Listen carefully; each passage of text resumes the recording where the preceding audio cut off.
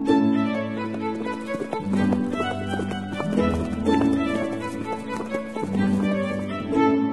listening to Nick Luck Daily. This edition is brought to you by FitzDares, by the Racehorse Owners Association, and by Thoroughbred Racing Commentary's Global Rankings.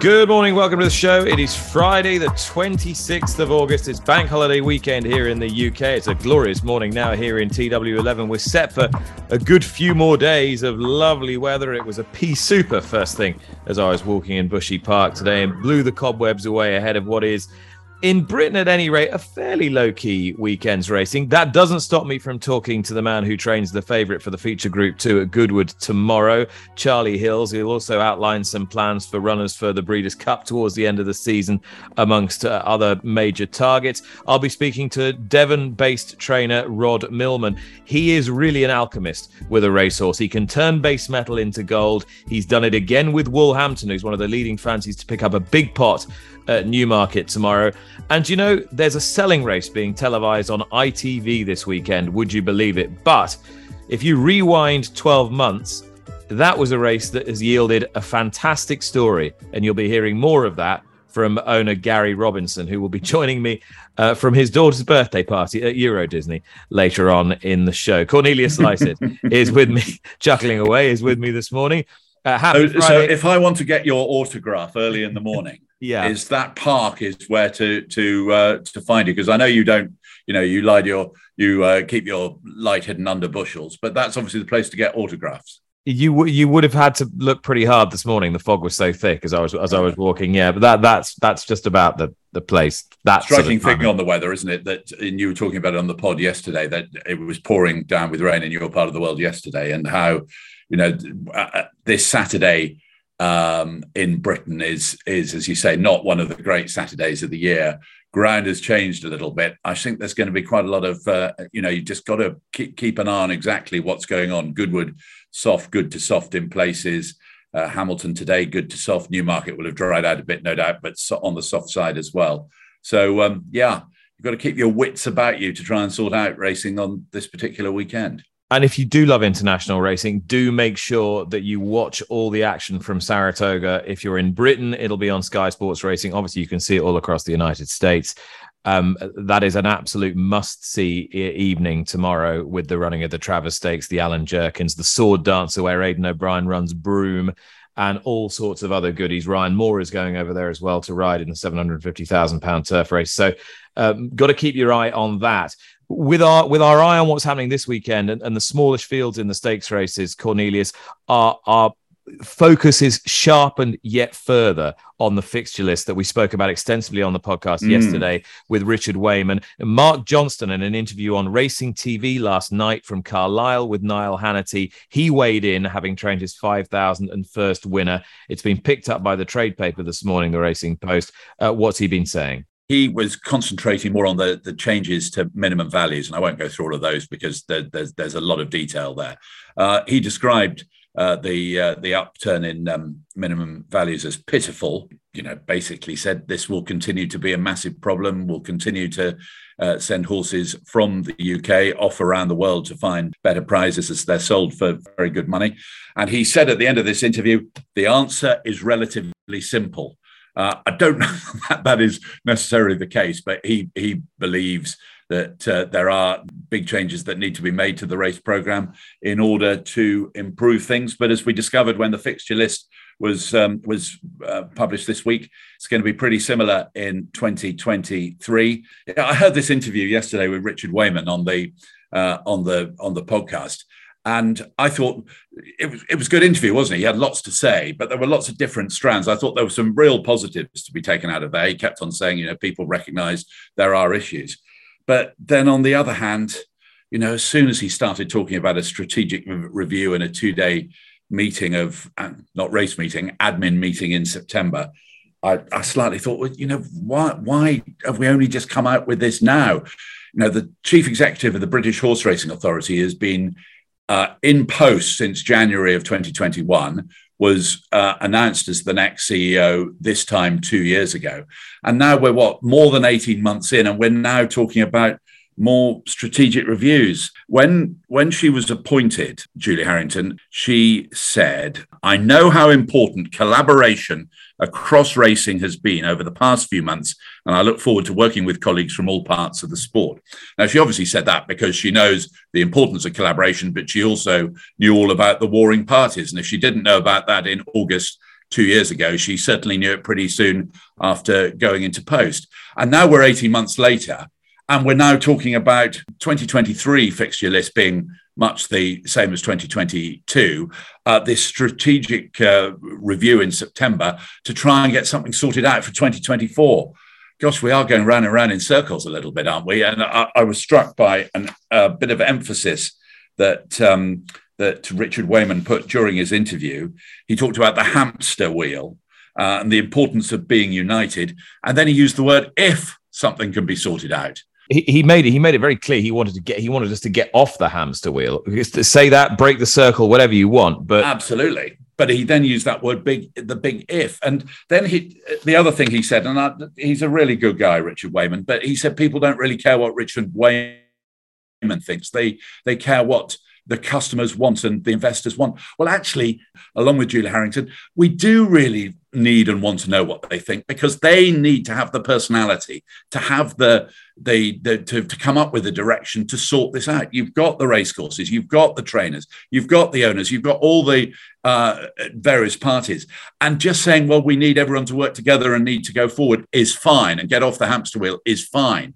Some personality needs to be coming to do the directing as well, because without it, nothing is going to be achieved. And it was really striking listening to Bill Farnsworth or reading Bill Farnsworth quote, which you quoted during the interview, talking about, the crippling state we're all in. The British Horse Racing Authority needs to be given the chance to have the authority to direct all this.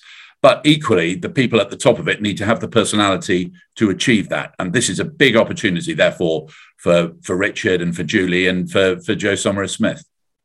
On a semi-related note, I was quite interested that the next plan for the Jockey Club to do something quite interesting in Newmarket, build a new all-weather venue, maybe some new starter yards, some homes to go with it, has just inched on to the next phase. I wonder what sort of reaction that was garnering in Newmarket. I had a little dig, and much as David Mills has written in the Racing Post, it's not going to happen anytime soon, that's for sure, but they want the concept to be in the mix, so it leaves it open for a 20-year period in case they want to go down that road. But is it something that appeals to you, Cornelius? Yeah, well, I'll tell you, I think the Jockey Club playing such a big role and being proactive is just really significant. Obviously, the Jockey Club has been proactive to one extent or another in Newmarket since the early 17th century. Since it started, but its equivalent since the early 17th century. This strikes me as senior intelligence people at the Jockey Club, Jockey Club members, Jockey Club executives, no doubt as well, trying to get in the driving seat. What they don't want to do is to find something happening in Newmarket and they haven't really got control over it. Here, they're coming up with a real vision, and Amy Starkey is absolutely the right person as the Jockey Club's main civil servant, if you like, in Newmarket, to have her hand on the steering wheel here. And so we're talking about, if you've missed it, we're talking about the area is called Southfields Farm. It's sort of it's sort of not very far from the Rolling Mile, sort of over towards where Tesco's is, if you happen to come down into Newmarket in that particular direction. So we're talking about an all-weather track. We're talking about potentially a real groundbreaking training facility. Could be big opportunities for young trainers with starter yards, or for trainers based away from Newmarket to have what you'd call satellite yards. So the training facility, the floodlit all-weather track, there's part of it is to do with a country park, which is considered very important in the area. And there is housing. And that's obviously something that has caused a lot of controversy in Newmarket. But the Jockey Club would be right in on the act there, sort of being sort of right in the front seat of trying to make certain it worked in the best possible way. And this strikes me as really interesting and imaginative. And the Jockey Club doing its thing. We're nowhere near even planning or anything like that. This is a vision for, well, I think it said in the Racing Post, minimum sort of 4 years ahead, but I think we're probably talking the next decade, if one's completely honest. And it's gone forward for the West Suffolk, which is the area concerned, the sort of overall local plan. And so it's got many, many plus points, including the Jockey Club absolutely being fully involved in the whole, because something's going to happen, one assumes, and there's going to be further development of Newmarket, and the Jockey Club will be right there with a big voice. Well, the biggest race in the UK this weekend is the Celebration Mile at Goodwood tomorrow. Muttasabek is a pretty short price favourite for that. He's been knocking on the door since he was a very unlucky loser at Sandown earlier in the season. Charlie Hills trains him. Charlie, this looks a golden opportunity for Muttasabek. It does, yeah. I mean, the race is cut up. But, having said that, he still hasn't won his Group 2 yet, or Group 3. So, he's shown he's got the ability to win a race like this, and we're happy with him at home. And the track shouldn't be a problem either. Do you think he gets a truly run mile? Yeah, I do. I certainly do. He's got a good cruising speed, and I think a mile is not a problem at all. And the horses are running very well again after that. A little bit of a lull just in the middle of the summer there. But overall, how happy are you with the year? It's been good, yeah. It's pretty consistent. The horses have been in great form, like you said. They sort of just missed a little month there, but they seem back in good form. And look, it'd be nice just to Mr. Sasabek to win at the weekend, and then we could hopefully look at maybe a Group 1 with him later on in the year. You had horses run really well in top company lately. Cardem, I thought, ran another good race in the Nunthorpe. What's next for him? Yeah, he ran great there, and just a little bit. The track was just a bit churned up really after 4 days of racing. Probably didn't suit him ideally, just a bit loose on top. But can't complain how he ran. We'll see. I mean, he's in the Haydock Sprint Cup, but straight after the race we sort of thought Flying 5 would suit him, but just give us extra time really between races. So Flying 5 at the Curragh for him. Pogo's been on the go all year. I guess you need the ground to stay on top for him. Where might he go next? Well, that's why we probably got a little bit greedy, because a couple of weeks' time the ground might not be to his might not just suit him. So yeah, we put him in again, and he ran a terrific race at York. Very pleased with him. Try and give him as good a freshen up as we can, really, to maybe look at Newmarket. He goes well at Newmarket, so like the Joel Stakes, something like that. Would you consider something like the Breeders' Cup Mile for him? Yeah, certainly keep an eye on it. I think that would suit him, as long as the ground stayed fast. Certainly, yeah, keep an eye on that race. Another one I wanted to ask you about was Sydney Arms Chelsea. I thought she was really quite impressive when she won the Pre-6 Perfections, the Group 3 at Deauville. She's got a Fillies Mile entry. Is that likely for her? Probably not. I think we're sort of leaning now towards the Rockville. I think just keep her at 7 furlongs at this stage. And actually, Ramour was saying that he felt like a Breeders' Cup race might suit her, on a turn. Fast ground, if the ground's fast, so we might look at that as well. Charlie Hills there, who saddles Muttasabek in tomorrow's Celebration Mile. Cornelius Lycett is still with me. Cornelius, I know you wanted to have a word about John Budden, who very sadly died earlier this week. Tell everybody who didn't know John who he was and how he left a real impact on people. Yeah, John Budden was he'd been a schoolmaster, always mad about racing, and sort of late 1980s got very into the broadcast side of racing, in that he was a racecourse commentator with a very distinctive voice. And he was also involved, when I first knew him, what was considered at the time a cutting edge telephone commentary service in the late 80s, early 90s called Race Call. He was involved there. And latterly, he was involved in William Hill Radio, also Border Television, very well-known figure in Cumbria, where he was ultimately based. He'd lived in Kent, but where he was ultimately based. He was a massive fan of Gordon W. Richards, father of Nicky Richards, an absolute jump racing legend of the 20th century. And he was just a thoroughly good guy. He's died, sadly, at the age of 83.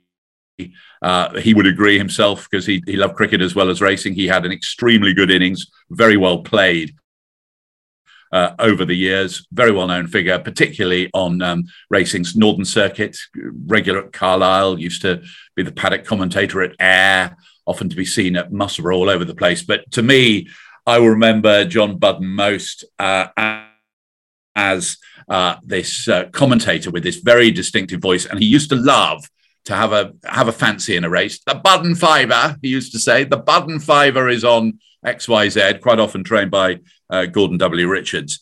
And if he was commentating and the Budden Fiver was about to be multiplied, I felt you could always hear in his commentary, he used to use this expression, absolutely no danger whatsoever, which meant that that the horse that he fancied, I always felt that meant that the horse he fancied was just about to win. Sadly, his eyesight faded in recent years, but he was a great character, and he will be very much missed. And there is no greater accolade for anyone than this that I read towards the end of David Carr's report about his sad passing in the Racing Post today. He writes, "It is a measure of Budden's status and popularity that when a radio station in Cumbria in 2014 held a poll to find the greatest Cumbrian, John Budden was on the ballot alongside Stan Laurel of Laurel and Hardy, Trix Potter, and Catherine Parr, the last wife of Henry VIII. Say no more." Now, ITV viewers this Sunday at Goodwood have got a rare treat, because there's a selling race being broadcast live on the main channel. Now, in case you think, well, I'll just turn that off, you'd be well-minded to look back 12 months to the very same race, which was, on the surface, a pretty uncompetitive affair. There were only 3 runners, and the winner, amazingly, Agagio, was bought in the subsequent auction by owner Gary Robinson for $23,000. And we were all sitting there thinking, who is this guy? Has he taken leave of his senses? Gary Robinson is with me now to tell you about what has worked out to be an inspired piece of business. But Gary, it's fair to say, isn't it, that not an awful lot of thought had gone into this beforehand. It was a bit of an impulse buy. 100%, Nick. It was, we'd gone for a day out at Goodwood, being my local course. We had, we saw the race, and then I decided that it was worth buying the horse that was up for sale. And what made you suddenly think, I need that horse? Well, if I'm honest, all it came down to was a simple theory that he got his head in front that day, and hopefully he'd do the same for me. And I have to be honest, there isn't anybody that wouldn't want to own a Agagio at the minute, I don't think. We've been so lucky with him. He's a dear little fellow. We'll be at six runs this year, 4 wins. And then last year, before he had a rest over the winter, he'd run 3 times and placed 2 of those. So, he's gone to the yard. He's with Gary Moore. They think so much of him at the yard, and, he's a delightful guy. There's another little angle to this as well, which is that I remember that day so vividly. He walked into the paddock, and he was in the paddock for about 5 seconds before he was taken down on the horse walk and mounted on the track, because he was considered to be a certifiable barn pot. He was wearing a hood. The leeches had given him 1 run over hurdles, and he didn't fancy that gig at all. And I thought, oh my goodness, why would you buy a horse like that? Did you know anything about his sort of past history? No, I didn't know that at all. But he went down early, and everyone would say he was a bit of a troublemaker. But then, like I say, I'm a newbie to race horses. But everyone says you take them to a different environment, treat them differently, and then the horse can completely turn themselves around. And I think it's fair to say with the Agagio that's what happened. He came in from France. He was really, really busy last summer, and then actually we had a little bit of trouble with him. When we ran him his first time. I remember he ran his first time over hurdles at Plumpton, and I was watching them trying to put him in the van, and I think it took them about an hour and a half to get him back in the van just to take him back to Gary's yard. But since then, and he's just a different horse. I went to Gary's yard in January, and I remember speaking to Josh as I got there, and Josh said, this horse is totally different. You know, the rest has done him absolutely brilliantly. He's in great shape, and he's going to do really well for you this year. And that's been proven that he has. And he runs tomorrow at Goodwood on nearly the anniversary of the Sellers race the day before. So, you know, hopefully he'll do well for me there again.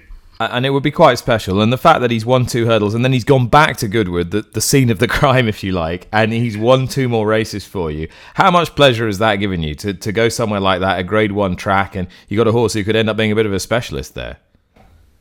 Well, I think he still is called specialist at the minute, Nick. If you look the Goodwood stats up, he's 2 of 2 this year. I think he's only the same with Royal Scotsman. So, but really, he's 3 of 3 because he went there last year and won as well. So, I'd be absolutely elated if he won there tomorrow. Unfortunately, I can't be there to watch it tomorrow, and I'm away for the race on Sunday. But you never know. I'm sending a friend of mine, and let's see what wins on Sunday. So you might do this every year, buy the winner of the Agagio Seller every year. Well, I don't know about every year, but certainly it makes you think. If you can have this much fun with a horse like Agagio, then who knows what might come through. But I know the rules now, and I know that I'll have to be ready to take him away from Goodwood on Sunday afternoon, which, you know, people would say is silly, but I just assumed that you would send him back with the owning trainer and then get him collected in the week. But I've learned a lot since last August. Yeah, that's right. You bought the horse when your wife was in the loo. That's right, isn't it? That's correct. Yeah, she texted me and said, "Do not bid on that horse." So it was a bit of a green light, really, to bid on the horse. If somebody says don't bid on the horse, and then the gavel went down and he was mine. So naively thinking that we could pick him up in the week, but that just isn't how these races work, which I've learnt since. So. Absolutely brilliant, and Gary Moore was only too happy to take him. Gary, enjoy your time away. Happy birthday to your daughter. I'd imagine that Mrs. Robinson will be confiscating your phone midway through Sunday afternoon. Thanks for talking to me. Nice one, thanks, Nick. Cheers. Well, if you take a deeper dive through the racing this weekend, there's all sorts of little points of interest. The £100,000 Tattersall Somerville Auction Stakes represent a massive opportunity for people who haven't laid out fortunes on horses to get a huge return back. It takes place at Newmarket. That's where you'll find the Tattersall's Somerville sale taking place next week. It's been a very happy hunting ground for trainer Rod Millman, who has Woolhampton as a leading fancy in tomorrow's race. She's already got black type this season from a modest outlay. So is Cuban Mistress, already a listed winner this season. She didn't cost very much. Betty's Hope was a sales winner of a few years ago that was a very cheap purchase at $3,000. Tagline has got black type this season for the stable as well. If there's someone who can really provide a sure touch and be a bit of an alchemist with these relatively inexpensive horses, Rod, it is you. What's your secret? Well, you need a bit of luck, but I'm very lucky. I've got some really good contacts with a lot of the studs now, and they often put a horse forward for you to look at. And I am very fussy what I buy. I always try and buy a sound horse, but most of my clients, they want a horse that's going to run regularly throughout the season. And it's okay buying a very well-bred horse with a few faults, but generally they won't run very often. So the first thing I look for is a sound horse, something that will run regularly. And so that's it. Owners want action. Is that what you found over years of training? If you can get them to the races and having fun, you've got half the battle won. Well, they'd sooner have a horse that could run in a 0 to 70 and run 8 or 9 times in a season than something you've got to really wait for the soft ground and maybe only run 2 or 3 times a season. The sort of owner I attract wants to have regular racing, really. I don't go to the sales with a short list of pedigrees to look at. I just go to the sales, I look around, walk around, and often I've seen some of my best horses just being led around when they're being shown for somebody else. I mean, old Master Carpenter, I just saw him walking across the courtyard before he went in the ring, and he didn't make his reserve, and I went and bought him privately afterwards, and it's just things like that. I mean, the good horses just, they they stand out sometimes at the sales, you know. And you've obviously got a short touch with fillies as well. If you can get black type on a filly, what sort of value are you putting, for example, on a Woolhampton or a Cuban Mistress? What would be your how many more times do you think an owner could get for his outlay? Oh, well, I mean, both those fillies are now worth 6 figures, you know. And the good thing about having a filly, if a filly gets black type and say it loses its form later on, you still got black type to sell. Whereas if you have a colt or a gelding that may have a high rating at one time, as soon as they've lost their form, their value is gone. So at least with a filly, I mean, you take horses like Cuban Mistress. She's won a listed race now, so that'll be on her pedigree for the rest of her life. Now we're going to Doncaster next week to have a go at a group race, and if she could get placed in that or win that, it will put a lot of value on her. And just supposing I'll probably be tempted to keep her a bit longer. I'll probably run her again next year. And if she does well, great. But say she doesn't train on, she's still got that pedigree in there to sell on to someone, you know? Woolhampton tomorrow looks to have a really good chance in this £100,000 Tattersall Somerville auction stakes. It would be some way to break her maiden with a first prize of 54,000 to the winner. Yes, it would. I mean, on the form, she's got the best form going into the race. But the draw hasn't been awfully kind to her because there's a lot of pace on the other rail.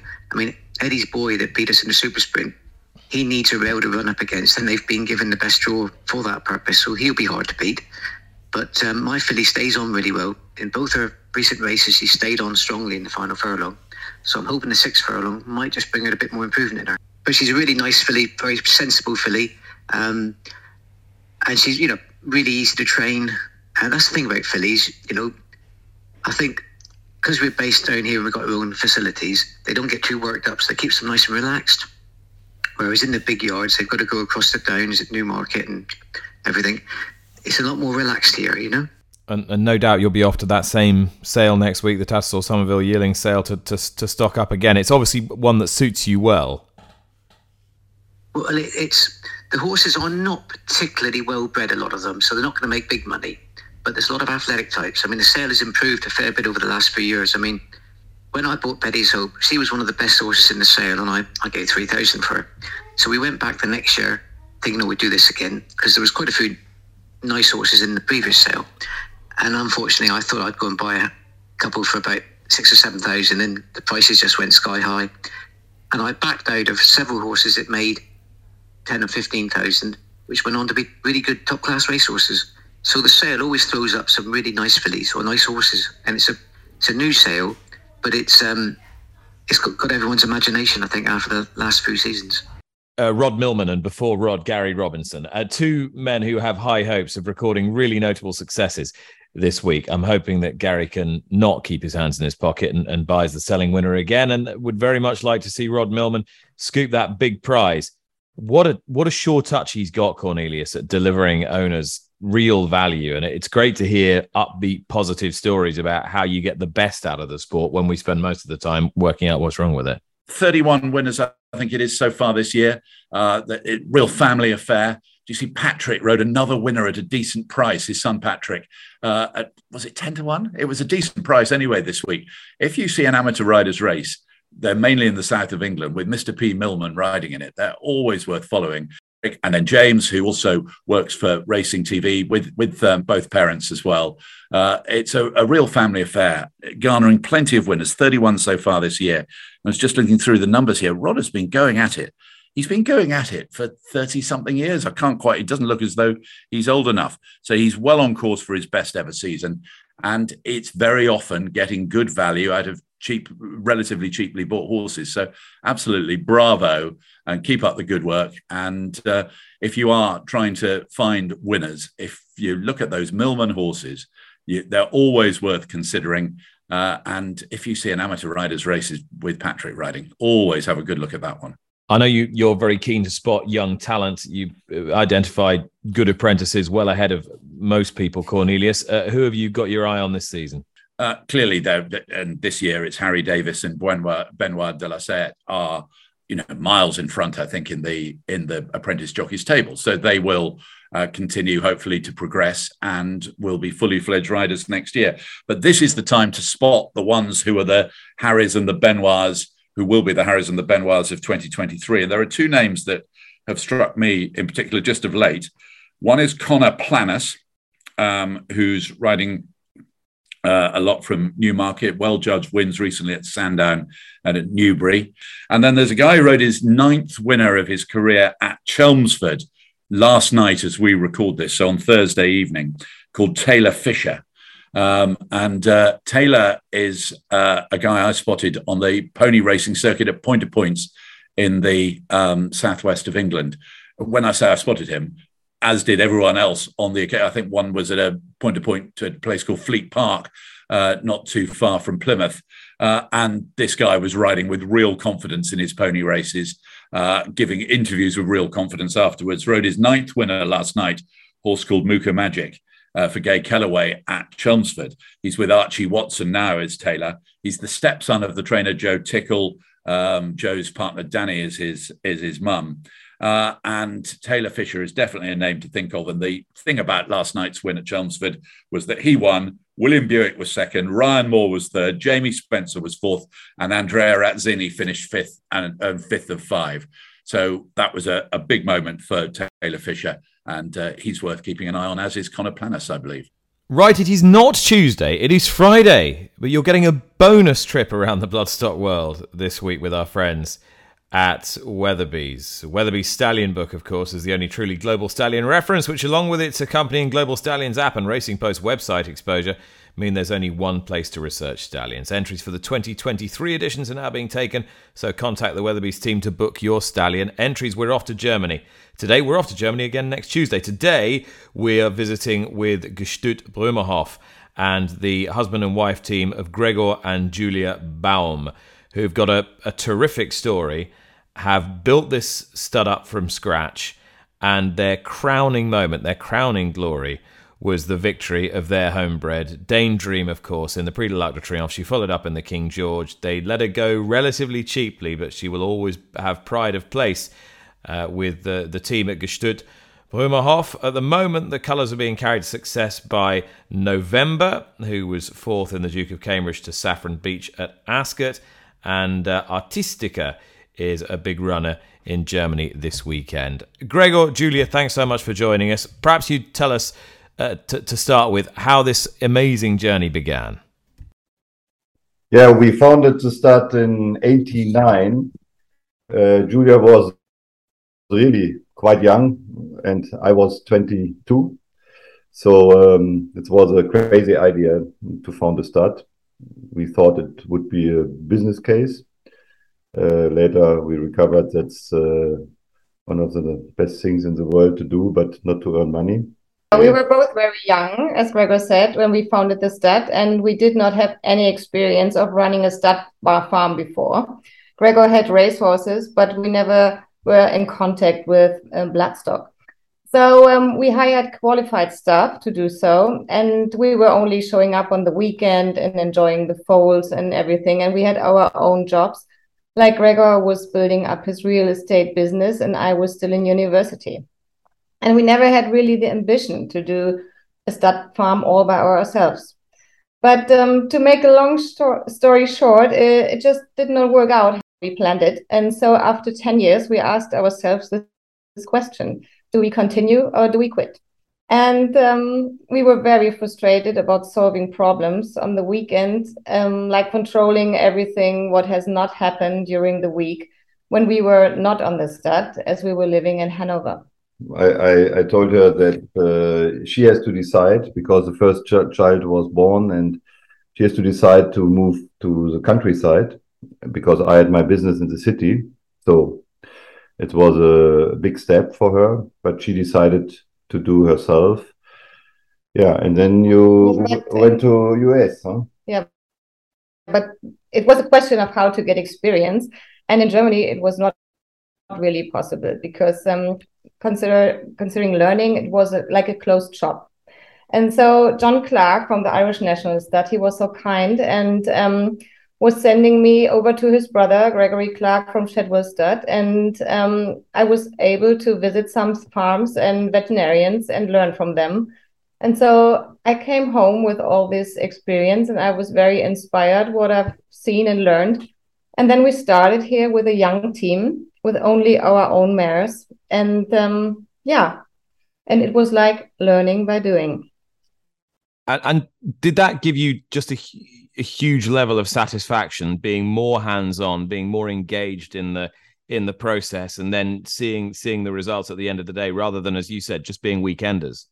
Yes, very much, because in the end, I was rather doing the mistakes by myself than I would see others do it. And I was asking a lot of veterinarians and feeding specialists how they could help me, and it was very satisfying. And it was a tough way sometimes, even as a woman starting here, but it felt right. And as we were learning by doing, we were raising our young bloodstock outside.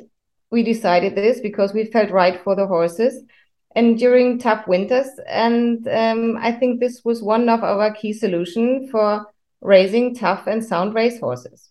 And then Daydream came along very soon and brought us so much confidence in our operation.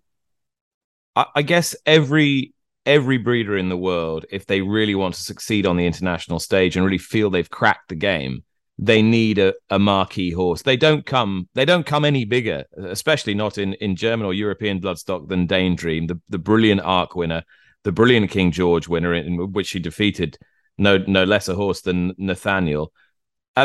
Just try and explain what that mare meant and means to you.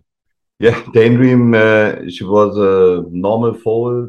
We never saw her as a tough racehorse. She was normal, and we brought her to our trainer because she was not good enough to sell at the sales for money. And because she was born on the 7th of May, she was a little bit laid back. And the trainer said, "Oh, yeah, it's a nice filly. She can win the race, but she will not be black type. It's not the style of horses you need." And so we decided to sell her as a breezer. And she breezed well, but nobody wants to buy her in the ring. So after the sales, I tried to sell her. So finally, I found somebody stupid, and he bought for 9,000 instead of 10, what was a reserve. Yeah, and then the story started, and it was after 1.5 years, she was the Arc winner. And for us, yeah, of course, financial, it was a nightmare, but this is not so important, because to breed such a horse on our farm from the beginning to the end, it's a really milestone for our start and for ourselves. And we were very lucky to be in Paris with both children and together as a family. And yeah, and what is really very nice in England or in France, as a breeder, you are respected and you're on the same page than the owner and the jockey and the trainer. So we were in front of the big tribunes with 60,000 spectators, and yeah. So you've got the big sale next week, the premier sale at BBAG, starting on the 2nd. You've got 14 yearlings for sale. You've got some wonderful pedigrees as well. You've got Lope de Vegas, See the Stars, Too Darn Hot, Zoffany showcasing. But you've got a Dubawi filly out of your German Oaks winner, Diamanta. Tell me a little bit about her and what you're expecting from her. Well, she's a princess. Yeah, I hope everything goes well. Personally, I hate to send her to the sale, but we have to. But she's really nice. She's really nice. She's a lot like her mother from the coat, and looks like a Dubawi from the body. So I'm excited to see how the crowd will like her. And of the others, you're using some established stallions and some new ones as well. I'm interested to know how you feel, say, a stallion like Too Darn Hot's going to go down as a son of Dubawi, and the progeny of Dubawi seems to be making good stallion sons.